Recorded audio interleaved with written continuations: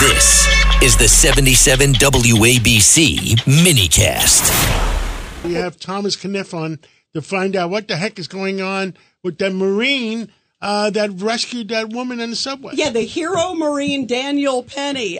Thomas, give us the update, because I saw that there's been some filings on your part to dismiss the case. Where's it stand, and give us the latest?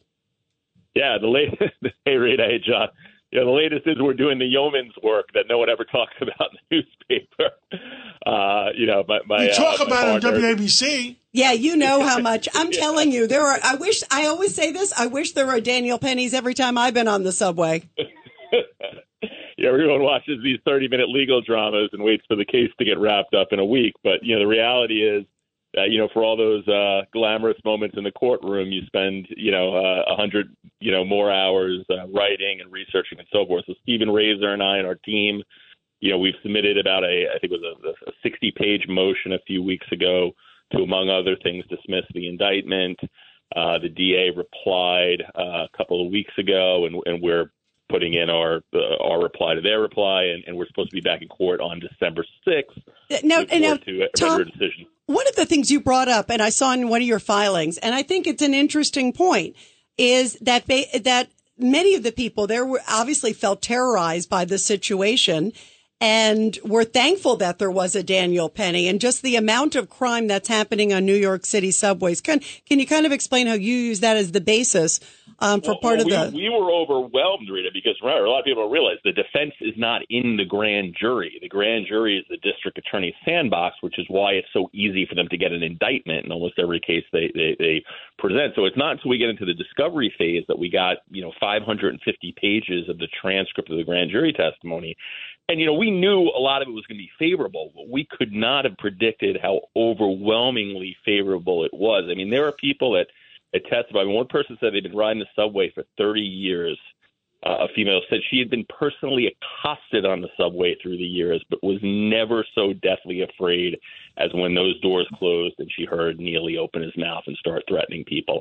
And she wasn't the only one. I mean, there's about a dozen people that echoed similar sentiments. So we were just blown away. And a lot of that, as you pointed out, is what we incorporated into our motion. So were there more eyewitnesses, too? Have more come forward to also validate the Marine's claims?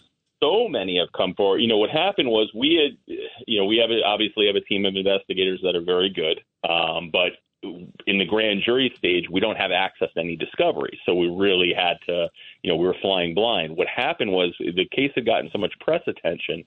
And on a lot of the press, stories about it, they put up a number that if you have information, contact the district attorney's office, contact law enforcement. And many people did. I think it was about a dozen people that were on the subway train. And again, I mean, they were just overwhelmingly saying that grateful our client intervened, scared. One mother was on the train, and she testified in front of the grand jury that she was with her son, and they used the son's stroller to barricade themselves for her to try to protect her son from Neely, take him out of the stroller and hide behind the stroller. I mean, that is the sort of, the thing that the grand jury witnesses testified to. Tom, it's Richard Weinberg. Good to talk to you again. Judge, how are you? Good. So if I recall the law correctly, there's a justification when you're protecting other people against this serious physical harm, isn't there? Well, absolutely, it's a justification, and not to get too wonky on the listeners, but an important thing to point out is once a justification or self-defense is commonly referred to, defense is raised, the prosecution has to affirmatively disprove it beyond a reasonable doubt. It's not for the defense to prove, at least in New York, that the defendant was justified. The prosecution has to prove that they weren't justified.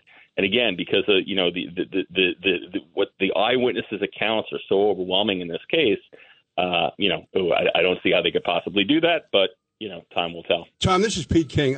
Listening to you and what I follow the case, there's like any number of available defenses here, and it's beyond me how a district attorney could have indicted him. I'm not trying to put words in your mouth, but to me, this seems like this was all cooked before the grand jury even met. I mean, everything you're saying, if I understand, is exactly accurate, and any one of those will be a defense against this, and why there should have been no true bill. Yeah, I agree, Congressman. It's very hard to understand, why the grand jury would have indicted this case. However, it goes back to what, the former Chief Judge Walker said. Right.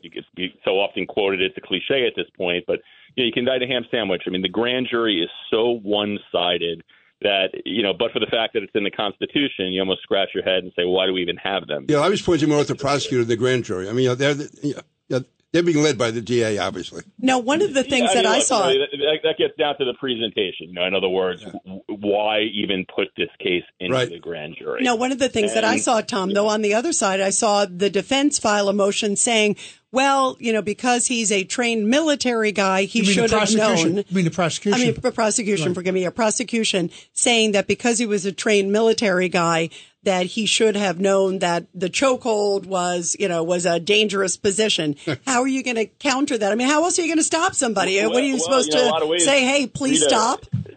Yeah, it's been countered already, because then the reality is that the Danny's trainer, the guy who trained him in the Marine Corps, testified in the grand jury and said this was not a chokehold. This is a restraint move. First of all, a chokehold is taught in the Marines as a non-lethal device. It is a non-lethal restraint device. And if someone is in a chokehold, 8 to 13 seconds, they're unconscious. It's without question. Once the carotid arteries are depressed, no one could have maintained consciousness for more, or can maintain consciousness more than 8 to 13 seconds. So we just know by virtue of the length of this encounter that there is no way that my client was applying pressure to Neely's neck, or certainly not for any length of time. And that also is corroborated by the eyewitnesses on the train. Multiple eyewitnesses say, look, he wasn't squeezing. He had his arm around his chest. He was just holding him. Neely kept resisting. So again, I mean, it's all overwhelming. The other thing I also think about and everybody, we're talking to the attorney for Daniel Penny, the Marine, the subway Marine, for an update. But Thomas, the other thing I think about too is that it also shows him saying, hey, let's call 911, get the police. Other people help me. So it's not, his actions don't belie somebody who was trying to. And other people are holding him as well. Isn't that right, Tom? Right. Yeah, listen, two other passengers felt compelled to get involved, because even with my client doing what he was doing, it was not enough to contain this guy. So Tom, in racial terms, one of those people holding is also African American, right? They're trying to make this a racial crime. At least one of which is a person of color. Right. Another individual was a European national who, after this, I was here on vacation or something and went back to Europe and wasn't interested in coming back for obvious reasons.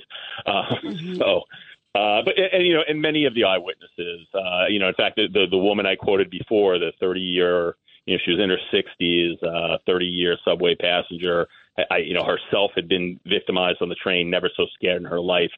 She's an African American woman. She stayed on the platform after minutes later to thank my client and provided her information to the police, saying, if you need anything, I'll tell you what happened here, because she was so grateful for what my client did. And she did testify in front of the grand jury and repeated exactly that. So, Tom Kenniff, thank you so much for calling in today. Yeah, keep us posted. Great job, Tom. And we'll talk. We have to go to a hard break, but we'll talk again real soon. All right. Always a pleasure, guys. Be well. Thank you. Thank you, Tom.